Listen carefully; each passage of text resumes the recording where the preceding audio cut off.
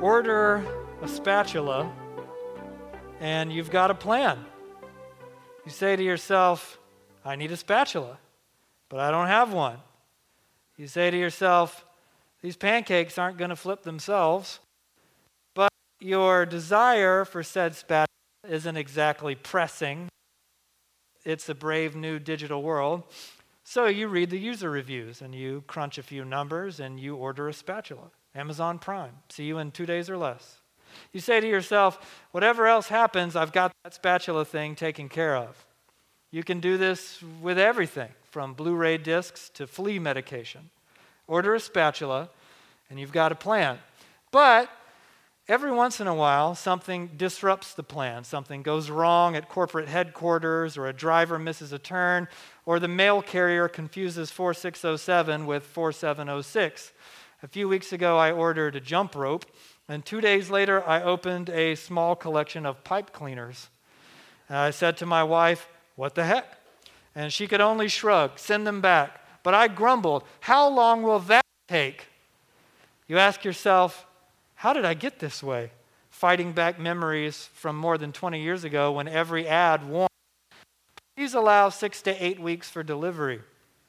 Back then, it's just fine. You know, this thing's going to drive me insane again. I'm going to steal one of these microphones. This is to my point of technology and its unpredictability. Chaos. We're going to get all into it. So you ask yourself, how did I get this way? Just 20 short years ago, I was perfectly fine with the 6 to 8 weeks for delivery. No UPS tracking numbers that I recall, no text updates to be sure, no Amazon Prime guarantee. The quibbles and complaints of spoiled consumers betray a baseline inability to cope with uncertainty, which is bad news because the world overflows with real uncertainty and real pain in it. The once promising business is going belly up. Will there be enough money to pay next month's bills? Who knows? You ask the doctor, will chemotherapy work? And this doctor, his brow creased with practiced sympathy, says, we don't know. The pregnancy went wonderfully. You furnished the baby's room, you picked out a name, but now you're hovering daily over an incubator, haunting the NICU, and no one can tell you what happens tomorrow. Uncertainty in this sense is about more than just the not knowing. It's about the encroaching dread. Not knowing is one thing. Staring into the abyss is another. We don't know what's coming, and maybe what's coming is not good. Maybe it's really bad. We've got no plan, and we so want a plan. Our nation is built up on upward mobility, progress, consistency. You stay the course, you follow the trajectory, life kind of goes a certain way. In this way, we're all planners. Like my wife Abby is a planner proper. She makes daily, this is not a joke, daily to-do lists, and she makes schedules for vacation. She needs to know the runtime of a movie before it starts. Maybe you're not like her, but you're a planner too. All of us, consciously and subconsciously, presuppose a certain direction for our lives. No one says, and then will come trauma, so I'll do this. No one says, and then it will fall apart, so I'll go here. We think about the next thing as if the next thing has a solid shape, and we take it for granted. My career will go this way, my marriage will be like this, my kids will go to this school. Tomorrow looks like this. We like to know what's going on and what's going to happen and when. Adding to this list of strange and unpleasant things that seem to trademark 2020, Vancouver joined a growing list of cities to be overwhelmed with unbreathable toxic smoke for more than a week, while wildfires consumed homes and people in the process. And I watched the frustration festering around me, and I was similarly annoyed by the whole thing. Why can't anyone just tell us when it'll be over? Our plans are being disrupted. We're already having a hard go of it with the whole planning thing. 2020 hasn't exactly been a year marked by clarity. Across the dystopian landscape of the post-truth world, For-profit socio-political outrage porn feeds frustrated biases with lots of reasons to be ticked and very few answers to anything. If you want to feel more right about the ways that you're already convinced you're right, we have a news outlet for you. If you prefer the science fiction world of satanic Democrats and COVID conspiracy, we've got you covered with Facebook and Instagram. And no one knows what the heck is really going on at any given moment. Several times over the last few months, I've heard people sincerely ask, does anyone know if there actually exists a nonpartisan, unbiased, non-fantasy news source? And it was a question with no answer. It's been a year of trauma. Trauma sounds really dramatic, but in essence, it is an experience of felt helplessness when something bad happens that we can't change. All of us have it. And the thing about trauma is that unlike, say, grief, which looks backward, trauma is present and often ongoing. And we're all sharing it this year. In varying degrees, we've all been served a bowl of awful soup. In trauma, regardless of your personality type, human beings tend to reach for control. I thought this week about a strange incident I once witnessed. You're about to hear about it. I was in a car with a friend, and her brother asked if he could order ice cream from a drive-thru. As the driver of said vehicle, I obliged him. Before his sister passed it to the back seat, she took an innocent lick of the ice cream her brother had ordered, and that's when he shrieked and suddenly erupted into tears. This is like a 17-year-old, by the way. And I was flabbergasted. But my friend, after she apologized to her brother, she wisely assessed, he just feels as if everything in his life is out of control. That week, her brother had moved into his mom's new house as their parents' divorce was finalized. He was a high schooler, living out of a box, both of his unhappy parents distant from each other and from him, and his family was broken. He just wanted an ice cream cone all to himself. And even that didn't go according to plan, and he just broke down. We do this when control escapes us. Confronted with the world's indifferent chaos, humans tend towards 6 different coping mechanisms. And the first is blame, perhaps the most popular on the list. If there's someone to blame, there's a place to compile our anger and pain, and that's an answer to the unsatisfying ambiguity. So we blame Trump or blame liberals or blame the right or blame the left or blame masks or blame anti-maskers or blame Bill Gates or blame a secret cannibal cult or blame the suckers who actually believe in the secret cannibal cult, which gives rise to the coping mechanism number 2, which is magical thinking. And there we go into, the virus is probably not real anyway, or there's some kind of conspiracy, or alternately, everything is going back to normal in no time. A fix is just around the corner. Any day now, actually. And then we start to count on prediction. What's going to happen is this. And we set dates and we crunch numbers. We say a vaccine will arrive at this time. We'll be back to normal on this day.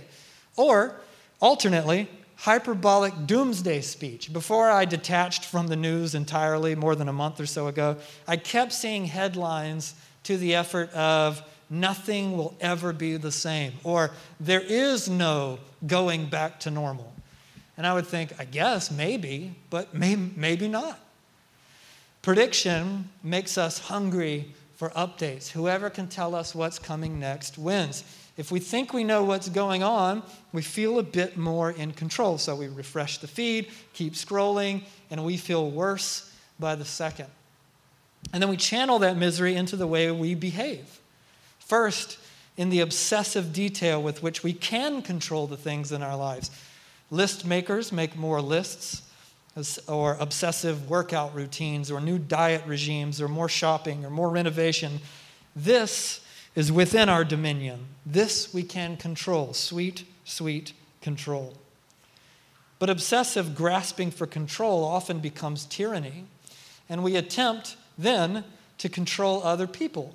Our friends or roommates or spouses or kids, biting and tearing at one another in the doomed clamoring for some sense of control. You know, The list of shocking and alienating theological doctrine and principles fundamental to the teaching of Jesus is pretty significant. It's a long list. And it's not that hard, to provoke any given person or to freak them out with something Jesus said or did. It's one of the things I love most about Jesus. Jesus' teaching on, say, self-denial or spiritual discipline or enemy love or sexuality or simplicity, there's something to make just about anyone squirm. And it seems to me that up there, somewhere at the top of that list is this. What if having no control and no certainty is just fine? What if the struggle to seize control underlies most, if not all, of the hurdles before us in our journey of spiritual formation? This whole thing sort of started in March. It's now officially fall by the grace of God. Good riddance summer. And every fall, I'm serious by the way, good riddance summer. And every fall, we have something called a vision series at Van City Church. It's a time to kind of regroup, remind each other while we're here. We chart a course for the year ahead. We make plain the vision and direction of the church leadership. And we invite everyone along for another adventure. This year, as September began to approach, the vision of the year ahead felt more like conjecture than it ever has. Look at us. We're in a different building. Half of us aren't here. Some of us are watching online. There's no kids' classes. Some communities, some Van City communities are back to meeting again in person. Others are still on Zoom. For the vast majority of 2020 to date, the plan we made in the fall of 2019 has taken a back seat to survival mode. And this evening, I've come to you with a plan, but I'm going to ask you to hold it with me in an open palm and step blindly into a fog. Ordinarily at Van City, we teach the Bible, one line at a time kind of thing. We learn spiritual disciplines and we practice them in communities around dinner tables. But in the last few months, we've been, it seems, constantly addressing chaos, the pandemic, or race and injustice, or the ongoing season of the flesh. We spent weeks talking about the difficult work of creating environments out of the chaos of our lives where the Holy Spirit can actually move and work freely. And this vision acts as something of an epilogue to that work that we've been doing. So look at it this way. Think of the outworkings of the Holy Spirit we've dedicated so much time and attention to over the last couple of months. Love, joy, peace, forbearance, kindness, goodness, faithfulness, gentleness, and self-control. Notice the way that controlling anything but yourself is not only absent from the list, it's fundamentally incompatible with each and every fruit of the Spirit. God himself recognizes that love and control are incompatible. So he designed the universe with autonomy to create the possibility for genuine relationship and love. To love someone is to relinquish any attempt to control them. Otherwise, you don't love them. You only love the temporary shape they take when bending to your control. Controlling people are not loving. They dominate, they manipulate other people into behaving the way they want them to behave so that the controlling person can enjoy a selfish sense of security. Control cannot enjoy true joy, but only hope for a happiness contingent on circumstances. Controlling people cannot accept the peace of God because that peace surpasses any sense of understanding. It's not reliant on a plan or on the absence of conflict, so they have no patience for chaos or uncertainty. Their kindness, next on the list, their kindness ebbs and flows with order or lack of it. No unconditional goodness, because the world itself is often not good. The desire for control is fundamentally faithless because it requires certainty, and faith knows nothing of it. Hope we define as the expectation of coming good based on the person and promises of God. So control does not hope It relies on certainty. Controlling people plan for their future rather than hope for God's future. And when control succumbs to coping mechanisms of blame and prediction, obsession, gentleness, and self-control are the collateral damage. And this brings us to a difficult dance. The personality type most prone to crave control can have a certain mental or biological advantage in their discipleship. We've made no secret of our strong conviction that to follow Jesus requires significant discipline and self-control, not unlike becoming a master pianist or a marathon runner or a doctor or a boxer or a black belt. It simply cannot be done without whole life dedication to mastery. So the controlling personality type can exploit and redirect their innate brokenness to something good. Control over, say, a schedule, manifest as discipline. But unguarded, this too can slip backward into the fretful idolatry of the plan, the reaching for control. How do we, Van City Church, the church that I love, how do we confront the trial of uncertainty in the months ahead without reaching for control? Which brings me to James in the New Testament. If you have your Bibles, go ahead and turn to James chapter 4. Feel free to use the app if that's what you have. James chapter 4, which is an interesting letter written to early disciples of Jesus. And in James chapter 4, beginning in verse 13, he says this: "Now listen, you who say, today or tomorrow we'll go to this or that city, spend a year there, carry on business, make money. Why, you do not even know what will happen tomorrow. What is your life? You are a mist that appears for a little while and then vanishes. Instead, you ought to say, if it's the Lord's will, we will live and do this or that. As it is, you boast in your arrogant schemes. All such boasting is evil." What a year that this would be the text out of which we forge vision for the road ahead. What is your life? You are a mist that appears for a little while and vanishes. James was likely taking issue with a philosophy popularized by merchants and traders living amongst his audience. Their thinking was not unlike that of the forward-thinking, career-focused go-getters of our time and place, which is draw a bead, make a plan, seize your moment. And James doesn't just criticize the go-getters, but condemns their ambitious tenacity for its lack of humble self-awareness. What is your life? You're a mist that appears for a little while and then vanishes. Now, of course, we contextualize James' indictment of the go-getter merchants with the rest of the scriptures. Plans themselves are not bad. Plans are good. God makes plans. Jesus followed a plan. Those guys are decent enough examples. But the entire New Testament celebrates the disciplined resolve necessary for a life of intentionality. Much to the chagrin of the anti-planners, following Jesus doesn't just happen by itself. It must be planned, self-control, self-discipline, mastery. All of that requires forward thinking and a plan. We pull this off by the empowering of God's Spirit, which is no small thing, but God's Spirit does not empower helpless puppets. He makes eager and willing students capable of that which they cannot do via self-effort alone. But the disciplined intentionality necessary for discipleship differs from selfish ambition in that it relies entirely on God's leading and God's direction. Hence, you get James' correction. Instead, you ought to say, if it's the Lord's will, we'll live and do this or that. Now, by that, he doesn't mean that God is in control and whatever happens is God's will and we're hopeless against it, so we should just buckle up and go along for the ride. Whatever God wills is going to happen.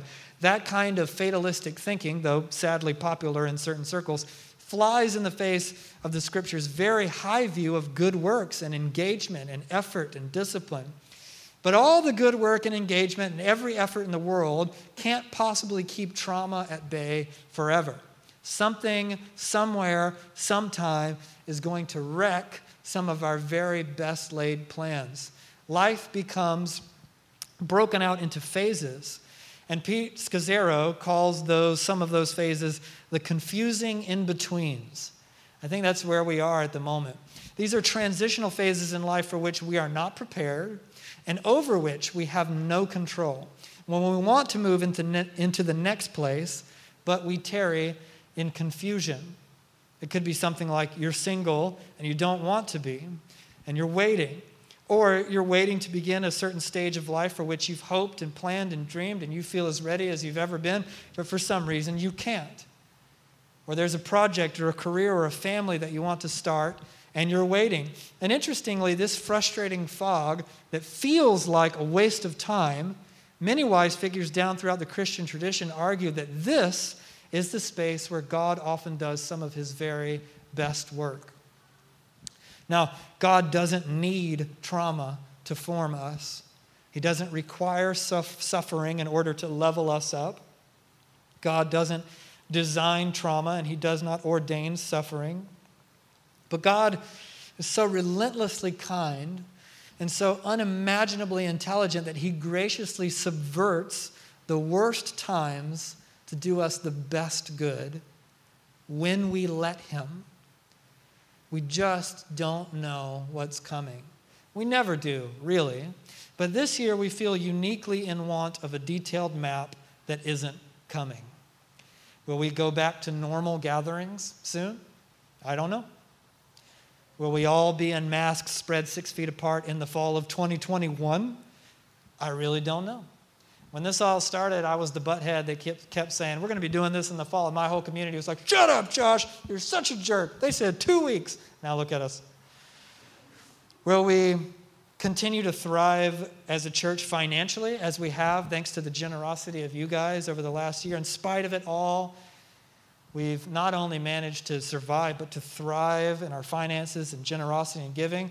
Or will something change, and will there be difficult times ahead as a church? Don't know.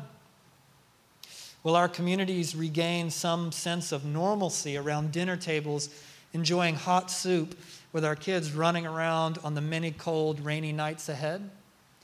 Or will we be staring at Zoom calls again? I don't know. When James, inspired by the Spirit of God, commanded, you ought to say, if it's the Lord's will, we will live and do this or that. He intended to teach disciples of Jesus down throughout the centuries that in the face of an unknowable future, we must relinquish certainty and control to God. Not to become passive, not to tune out, not to trust the alleged unilateral control of an all-controlling God. No, make plans, prepare yourself, make every effort, fight the good fight. But what is your life? It's a mist that appears for a little while and then vanishes. So we make plans, and then we hold them with open hands, palms up, as we wander into the near shapeless fog of the future. Thing about these confusion phases is that psychologists tend to agree that in them we tend to, more than ever, reach for a guide of some kind. So we look for gurus or experts or specialists, or we go to the news, or we go to social media, or we just draw on the stories that we've believed all our lives to find guidance in the fog. And we get to choose our guide, all of us. It can be the voice in your head or your own anxiety. It can be your family, the way you were raised. It can be your political party or what you read on the internet. And I can only stand up here this evening as your pastor and friend, along with you on this journey and with you in this struggle, and invite you to choose Jesus. Every day, one day at a time, choose Jesus as the shepherd to guide you into the dense haze of uncertainty where we often fail to see where one foot will land as it goes out before us. Becoming a person free from worry sounds intimidating, but living one day in which we commit to hand our present and its uncertainty to God seems a little less intimidating. People always talk about giving God your future, but you don't have a future to hand over to God. You only have now. The world around you is going to, I suspect, continue to roil in its outrage. And certainly as we move more toward November, it's only going to get worse. The call is to resist grumbling in the language of the New Testament and discipline yourself for gratitude. Learn to reinterpret hardship as a possible pathway to peace, as counterintuitive as that seems. Learn to practice gratitude and contentment. It isn't blind optimism. It isn't denial of the world's ills. It is the deliberate decision to open our eyes to the hurting and injustice in our world and yet insist on the goodness of God, on his faithfulness to us and on our faithfulness to him. One day at a time, hardship as a pathway to peace. 2020 does often feel particularly stupid. I get it, and I agree. But constantly coming apart over the bad things in our immediate purview can reveal a dangerously narrow perspective. There has always been a tremendous amount of suffering and injustice all over the world. It's not just now, it's not just here, and it's not just us. We can learn to resist grumbling and resist defeat. In this, we are allowing God to form us into a people, a family that is ready for what comes next, whatever the heck that is. Holy uncertainty, as the mystics call it, is the capacity to live with no death grip on our best laid plans. We still plan, but we are emotionally and spiritually free from the felt need for those plans to come to fruition. So that when, not if, but when they tumble from our open hands, we continue to walk in the ways of peace as God enables us to make new plans and to hold those openly as well. Twice in the last couple of weeks, I took my 6-year-old son to the dentist for fillings. I swear we make him brush his teeth religiously. He brushes them, then we brush them. Don't judge us. He just got a bad genetic hand in the whole enamel department. It's really something. So I'm sitting in this room with him over the span of these 2 different procedures. I didn't have a book or a phone or anything, so I'm just watching him, wishing that I could spare him any discomfort as he braved what is almost universally understood as an unpleasant thing to endure, a dentist filling. And I was struck both times by the giving over of control involved. We chose it. No one made us do this thing. We had to drive to the dentist and sign in. He had to climb into this chair. He had to respond and participate the entire time. Rinse, spit, open, close, be still. But he allowed someone else to dictate the direction, to care for him. He could not accomplish his own fillings. No one asked for cavities and no one planned for weak teeth, and yet there we were, dependent on someone else. In this year's Vision series, I say this without irony or black humor, expect chaos. Chaos is inevitable and chaos is coming. If we can live as a church one day at a time in humble reliance on God, we won't just survive the uncertainty. We will be more spiritually formed when we step through to the other side than if we had never been here at all. So, create rhythms of delight for yourself, for your family, for your community.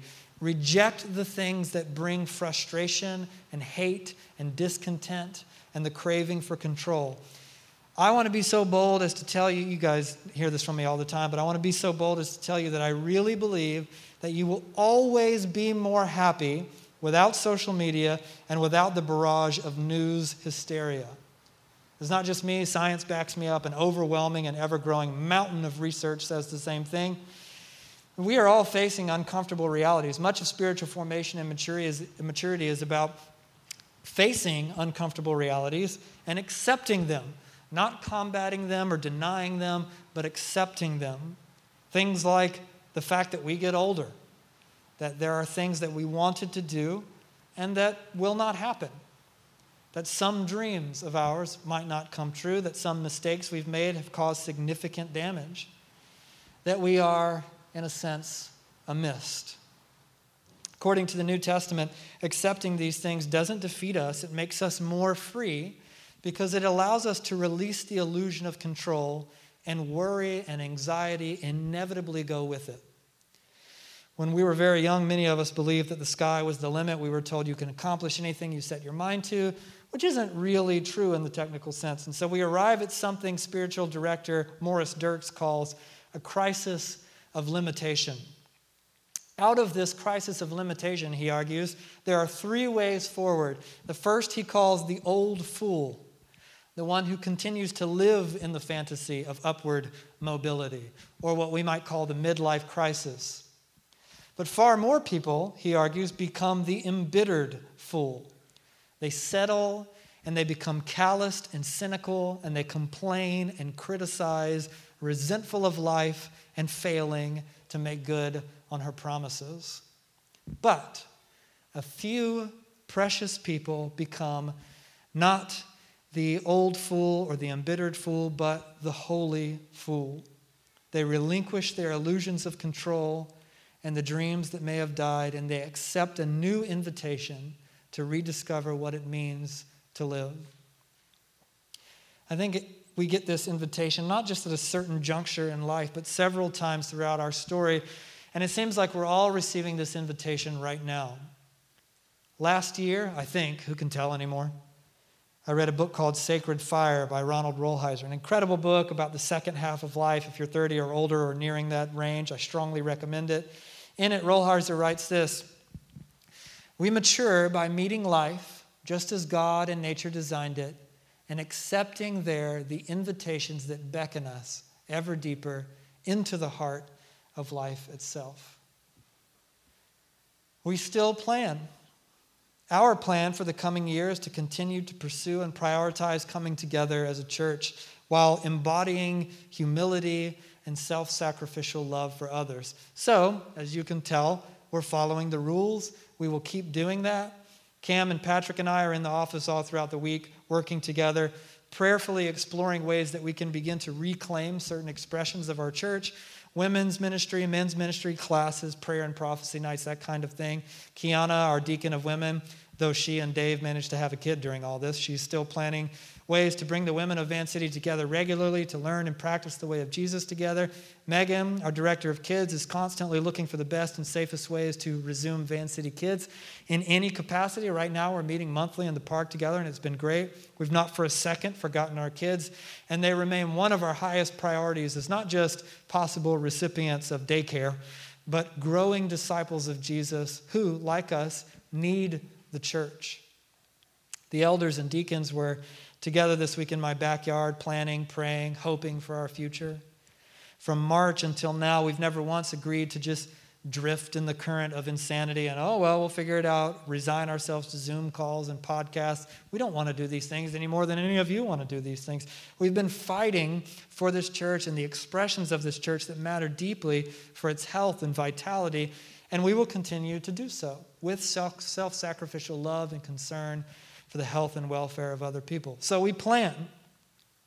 But the tiny staff and small leadership team of Van City Church aren't nearly enough for that journey without the entire family together. 2020 has been a year of many heinous things, and division is certainly chief among them. So we are asking you, believe the best for one another.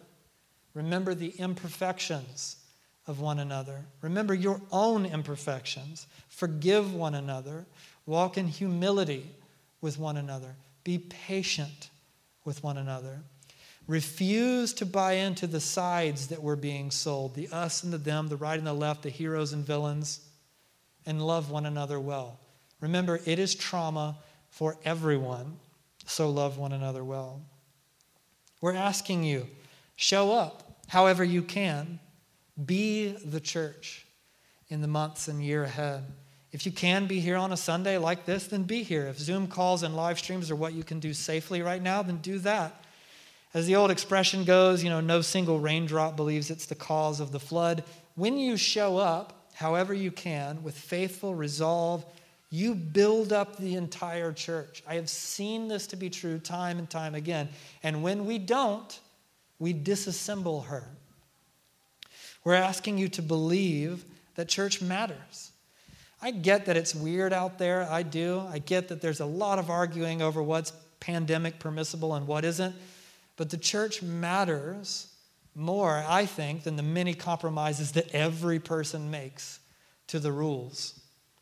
So with safety in mind and with self-sacrificial love and concern for others, prioritize church in the ways that you can safely. Plan for faithfulness, and then relinquish the outcomes. We're inviting you again into a new rule of life in the year ahead, which is something that we were talking about in depth right before everything seemed to collapse. We were, as a church, working through what it means to live by a code, to organize your life around certain spiritual rhythms, and then all this happened. But chaos always comes. In the weeks ahead, we're going to invite our family to reassess, put the pieces back together again and again, and even in the face of uncertainty, plan for apprenticeship by the day, week, months, and year. In the coming months, as was the case over the last 4+ years of our church, we will make plans that enable us to follow Jesus well. And then we accept that we don't know what will happen and we can't control it. So we plan, detach from the outcomes, and walk one day at a time in grateful communion with God, and then begin the next day. So what's next for Van City Church? We don't know, and that's okay. God is with us, and we can be with each other in the same way. Let me pray and invite God's Spirit to speak. Thanks for listening to Van City. You can connect with us and find more teachings and available resources at www.vancity.church. You can support Van City financially at vancity.church/give.